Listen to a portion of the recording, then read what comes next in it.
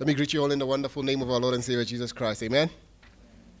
We thank the Lord for bringing us together once again. Let me also take this time to thank you all for your participation at the camp and for a successful camp that we had during the weekend last week. May God bless you and keep you, and may God continue to build us up as a church to love one another and to continue to serve one another in the ways that we did, and even more. May we continue to do that even more. So we continue today with, I see our brother. It's been a while since I saw him. I forgot your name. Oh, yes. I remember now, Billy. It's good to see Billy once again with us. May God bless you as you join us in worshiping and even in hearing the Word of God. We continue with our series that we've been doing for several weeks now, going through the I am sayings of Jesus Christ, that we call in the series Unveiling Jesus, from John chapter 6 to John chapter 15. And now we are in John chapter 14. We look at another I am sayings, another I am saying that Jesus Christ reveals about himself in John chapter 14, verse 6. I'm going to read verses 1 to verse 6, and then we'll continue with God's word for us this morning.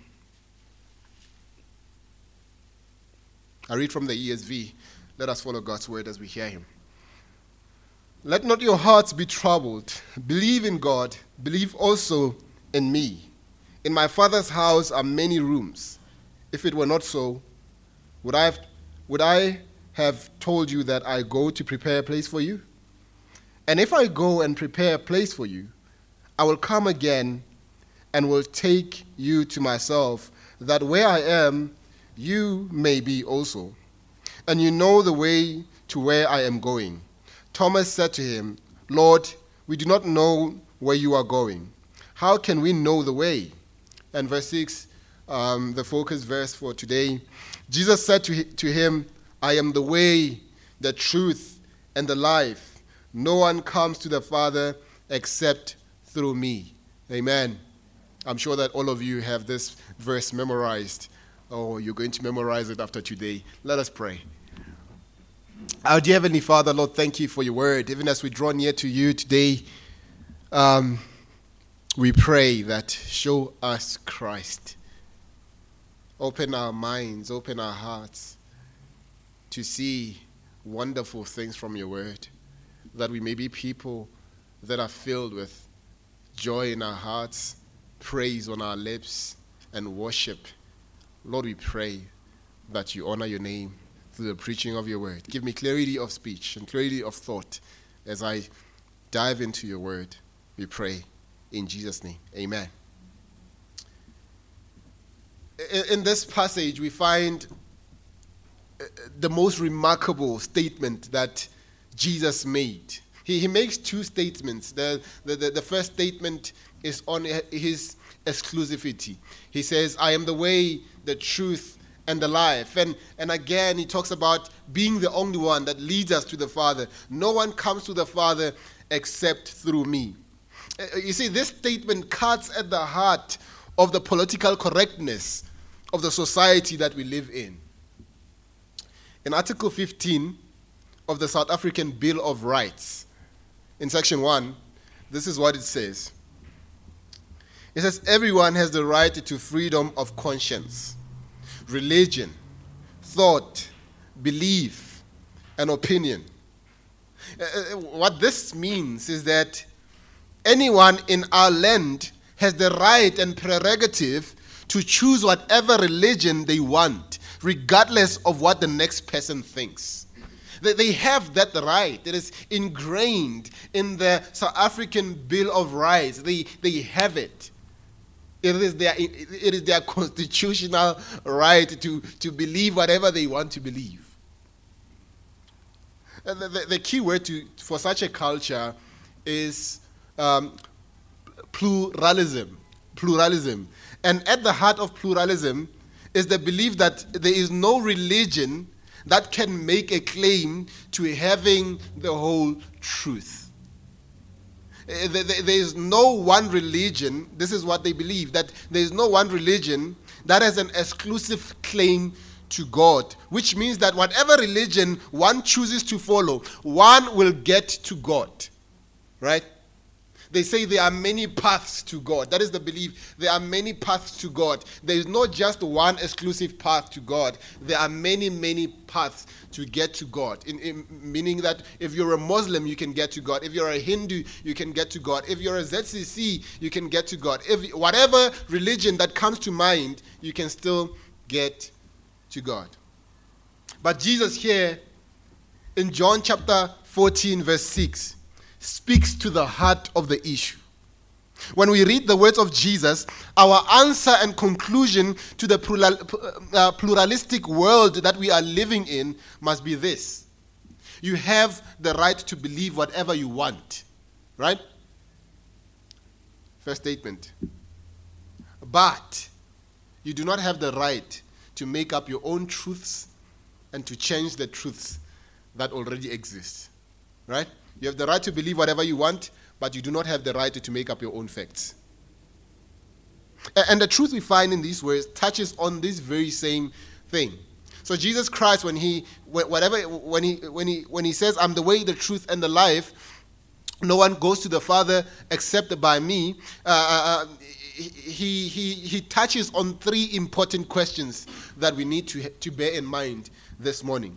The first question is, how can I be saved? The second question, how do I have a relationship with God? Or lastly, how do I get to heaven? And the answer is found in the words of Jesus: "I'm the way, the truth, and the life." And here in this statement, we see three important things about Jesus Christ. First of all, we see that Jesus is the way we need to walk to get to heaven and to God. Secondly, Jesus is the truth we need to believe to get to heaven and to God. Thirdly, Jesus is the life we need to live forever with God in heaven. Let us look at the first important thing about Jesus Christ. Jesus is the way we need to walk to get to heaven and to God. Verse 6, Jesus said to him, "I am the way." So think firstly of a path or a road, a way that leads to heaven. Jesus does not say, as many religious leaders have said, they say, "This is the way," or "that is the way to heaven." But rather, Jesus Christ takes that statement and says, "I am the way." When you look at the testimony of Scripture, you see that Jesus is the prophet who points us to heaven. But he is more than that. He is the priest who saves his people so that they have a right to heaven. And he is a king who leads his people safely all the way there. He is not only our great example, but he's also our great Savior. And this is one of the things that distinguishes Jesus and points to him as our Savior. What you need to get to heaven is not a philosophy or a way of life, but you need a person, and that person is Jesus Christ. He makes clear that he is not simply the pioneer. He is the one. He is not just the one who blazes the trail to heaven, but he is the way to heaven itself. He is the Savior. He is the Lamb of God who takes away sin, the ladder or the stairway to heaven. He is the one who can give eternal life. And all these ideas bring it home to us. Without him, there is no way of going to heaven. Without Jesus Christ, the way remains firmly closed for us. It is as we come to God through him that we gain access to heaven. That's the only way we can gain access to heaven. He is the one in whom we must put our trust. We must rely upon. We must believe in. When you look at the New Testament, it stresses the difficulties of getting to heaven. we have to go through many troubles to enter the kingdom of God. And here we find that Jesus teaches a more fundamental truth in this passage, that the way to heaven is only through him. It is through him alone. If we remember the way to heaven and to God, then the difficulties in getting there would not concern us, right? If we know that Jesus Christ is the way and we cling to the way, whatever difficulty that we face in life, whatever challenge and experience that we go through would not concern us, because we know we have Jesus Christ as the way. And think about this. By nature, we are wanderers. We wander far from the right path. We are exiles far from home, with no hope of heaven by nature. However, in Christ, we see that we see the way back home. Christ is the one who calls us back home. He gives us the way to heaven. And by nature, according to the Bible, we are far from God and we cannot come to him. And that is our greatest misery. But Jesus Christ is the way to him. And the greatest joy we can know is to be brought to God through Jesus Christ. And this happens when we put our trust, when we believe, our confidence, when we put our confidence in Jesus Christ, not in ourselves, but in him alone. So one of my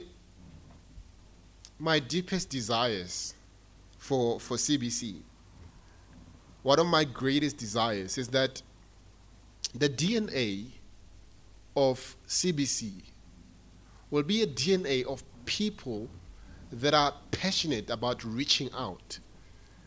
And so we live in such an environment in Rustenburg that it's fast becoming an individualistic culture where people are holding to themselves, right? But my desire for CBC is that we will be a culture or a community that is plugged in together.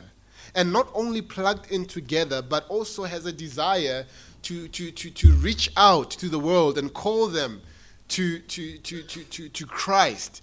And so the only way we can do that is if this message is in our hearts, right? It's in our minds, and we are passionate about this message. We are passionate about letting the world know that Jesus Christ is the way.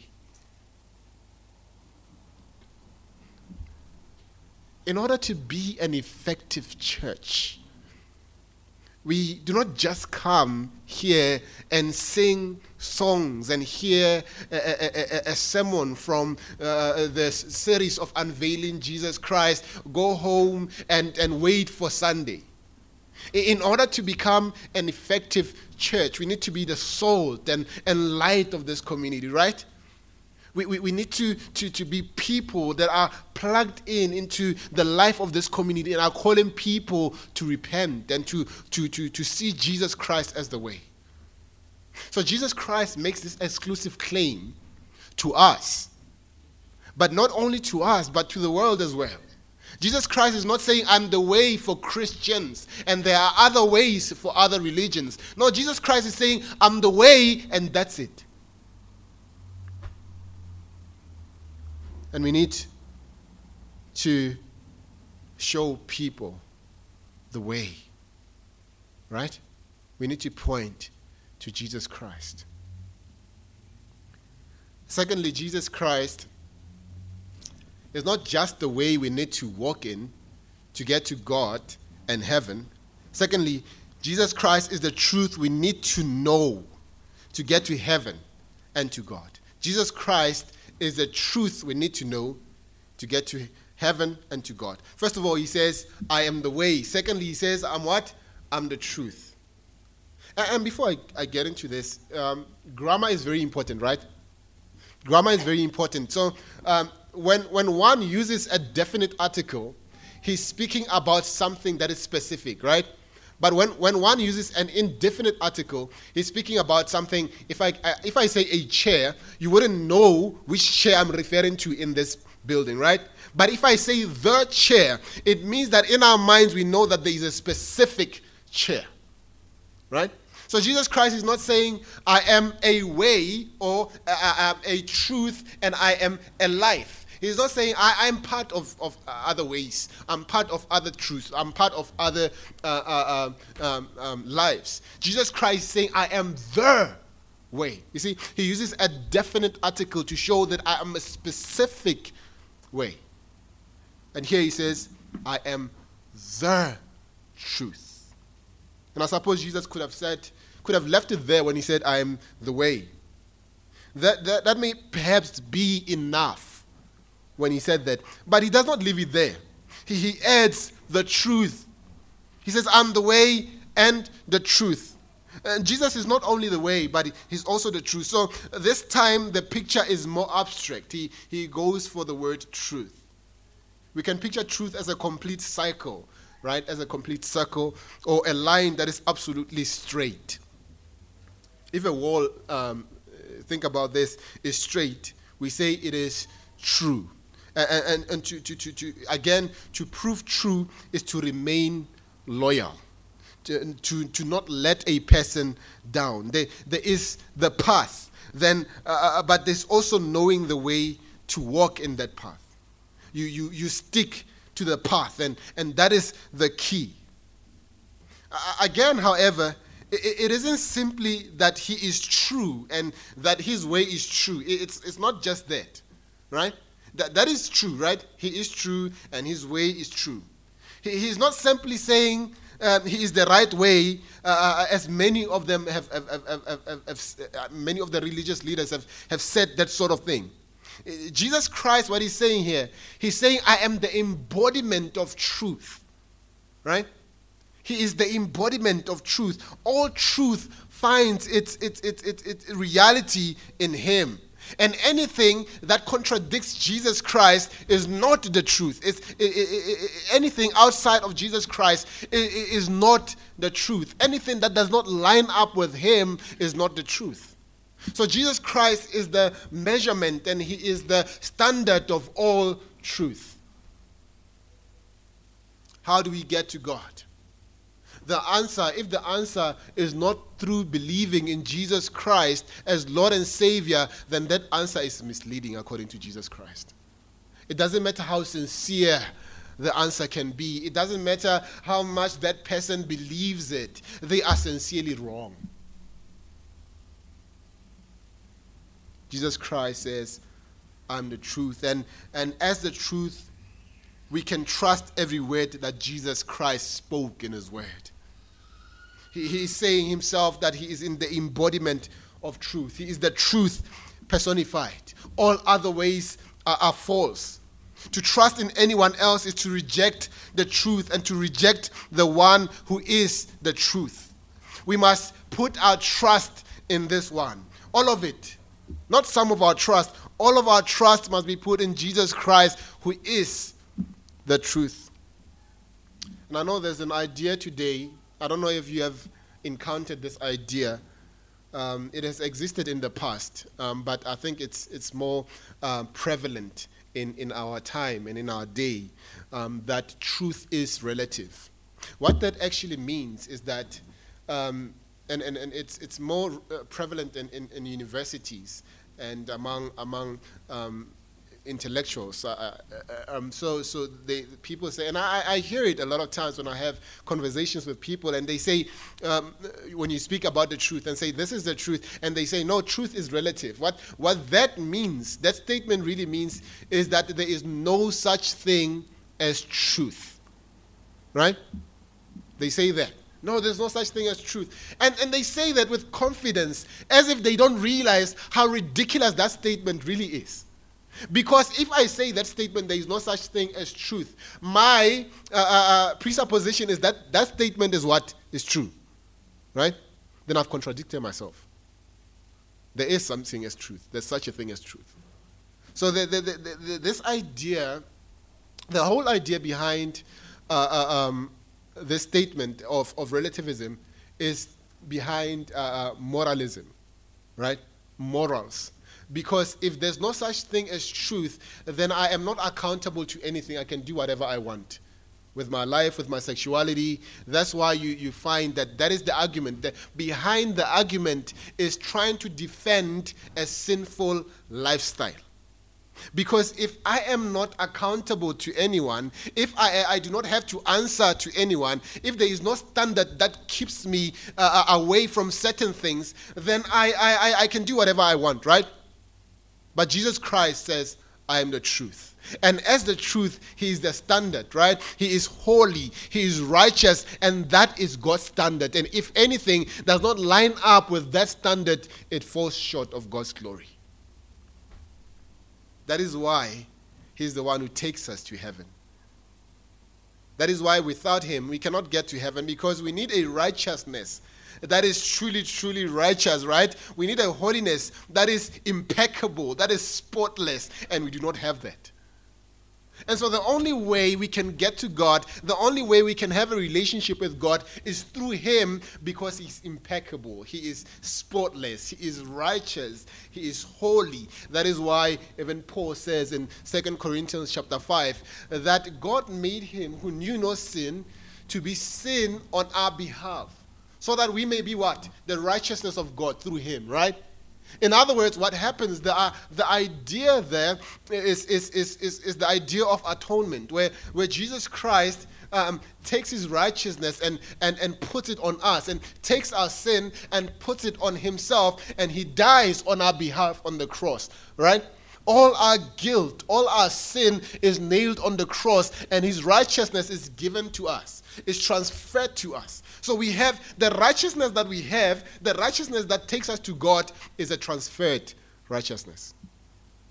It's not an inherent righteousness. It's not a righteousness that we are born in, because we are all born in sin. We are born guilty before God. We are born deserving the wrath of God.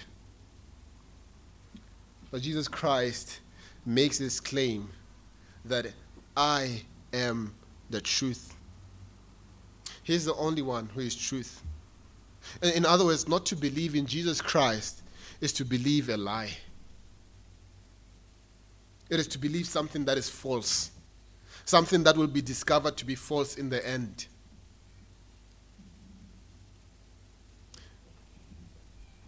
Today, we have so many Jesuses that are being preached on pulpits. That is one of the most dangerous things for people who are under those ministries. Because the Jesus that is being preached is sometimes Jesus the health practitioner, or Jesus the economist who makes you rich, right? Or Jesus the philosopher, or whatever Jesus they are preaching. They are preaching many Jesuses on the pulpit, but it is not the Jesus of the Bible. And so at the end of the day, people will stand before Jesus Christ, right? And so they think that they have come to truly know him, but they will find out very late that they didn't know the real Jesus, the Jesus who is the way and the truth. And Jesus will look at them and say, "Depart from me. I never knew you." Imagine at the end of whatever many years that you have been a Christian, quote unquote, right? Going to church and hearing this prosperity message each and every day, hearing all these messages that are motivational in nature. You're being motivated, all motivated, and you find out later that you are being motivated to hell. You are not being told about your sin. You are not being told about repentance. You are not being told about holiness. None of those things were being said to you. All you are being told is that how blessed you are, how blessed you will become, whatever is coming for you. Healing is coming for you. Marriage is coming for you. And all these things are coming for you. But at the end of the day, you find yourself in the presence of the Lord himself saying to you, "I never knew you." This is the one who reveals himself this morning. He says, "I am the truth." Not only does he reveal himself as the truth, he says, first of all, "I am the way." You need to walk to get to God and to heaven. Secondly, I'm the truth. You need to believe. You need to get to heaven and to God. Thirdly, Jesus Christ is the life we need to live forever in heaven with God. Jesus is the life we need to live forever in heaven with God. He says, I'm the way, the truth, and thirdly, the life.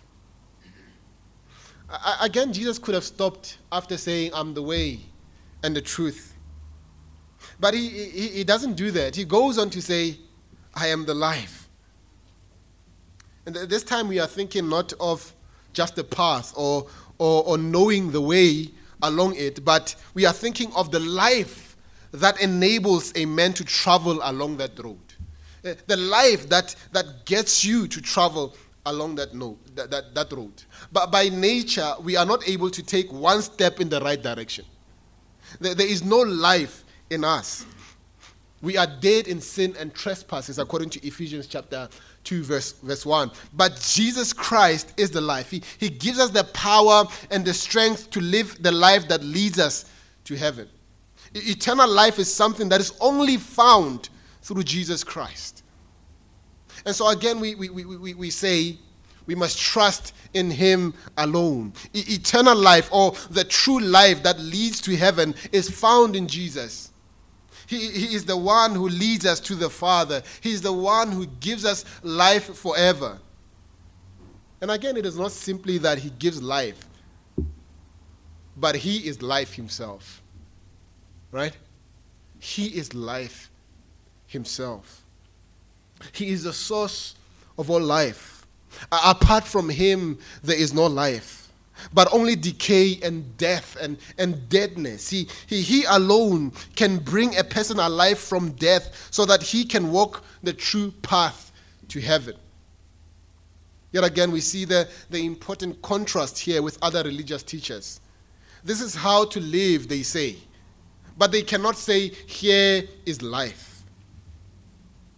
They say, come, I have life in myself. They cannot say that. They cannot give people life. They just give advices and do this and do that, you will have life. But Jesus Christ says, come to me, I am the life. The statement with Jesus is quite different. I am the life. You see, by nature, we are not on the road to heaven and ignorant of where that road is. By nature, in ourselves, we have no life to enable us to find and to travel that road. Jesus is the life. And becoming alive to God, we become alive to God only by receiving him, by receiving life from him. In other words, it means put your faith in Jesus Christ. Believe in Jesus Christ.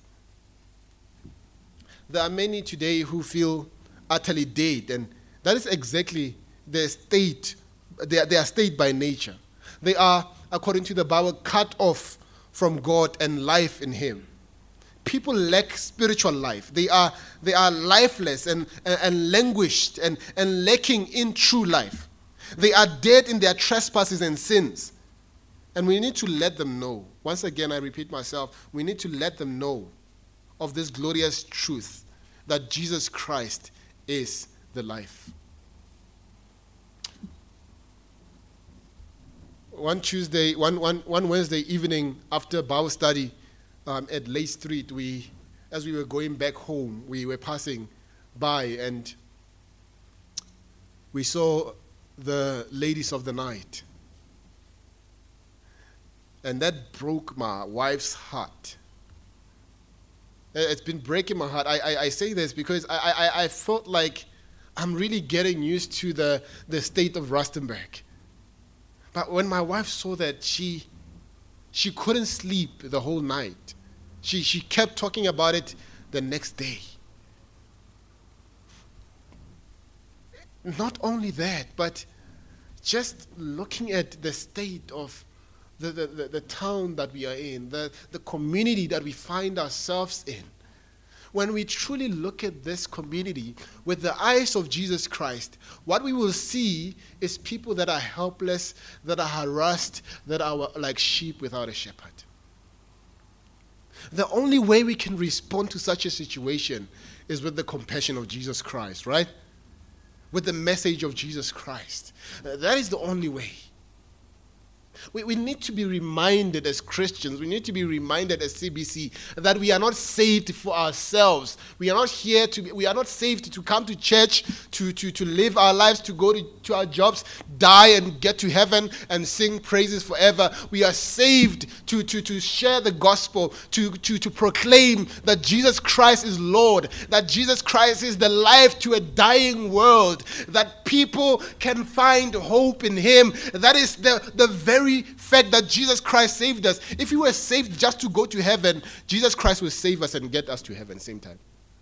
But He leaves us in this world to be lights, to be salts, to reach out. Right? Let me conclude here, but let me say this. I have so much to say. I'm looking at my manuscript that there's still so much to say, but let me say this to you. Think about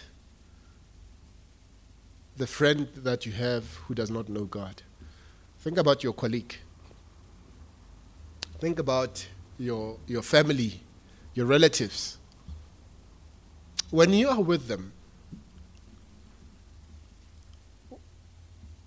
and you are with them the whole day, do you ever think about their spiritual state and their future in hell if they do not know God? Does that ever break your heart? Does that ever bring you to tears when you are alone, thinking that these people, if they do not come to know Jesus Christ, they will die and go to hell? We have hardened our hearts as Christians, and that is not something to say about Christians, but that is true of Christianity today. We have hardened our hearts against the command of Jesus Christ to go and make disciples. That command was not a command for pastors. It was not a command for just the disciples, the 12 disciples in that time. It's a command that is still alive even today. It's a command that Jesus Christ is saying to you even this morning. Go and make disciples. You know, if we want to be a healthy church, this is what we're going to do in the future. And I'm not trying to guilt trip you. I can do that. I'm not trying to guilt trip you. But I'm trying to encourage you and to get your gears working, to get your engine running, right? Invite your friends to church. Invite your friends to church. Share the gospel with them. Speak to them about Jesus Christ. Remind them that He's the way, the truth, and the life. No one goes to the Father except by Him. Our dear Heavenly Father, indeed we find ourselves a lot of times afraid to speak these truths, or even inadequate. We do not know even how to start. We do not know how to approach people. We find that we keep having these thoughts in our minds that say, what will they think about me? What will they say? How will they respond? God, may we never be stopped by those silly thoughts. May we be reminded of your presence with us. May we be reminded of the truth of your word.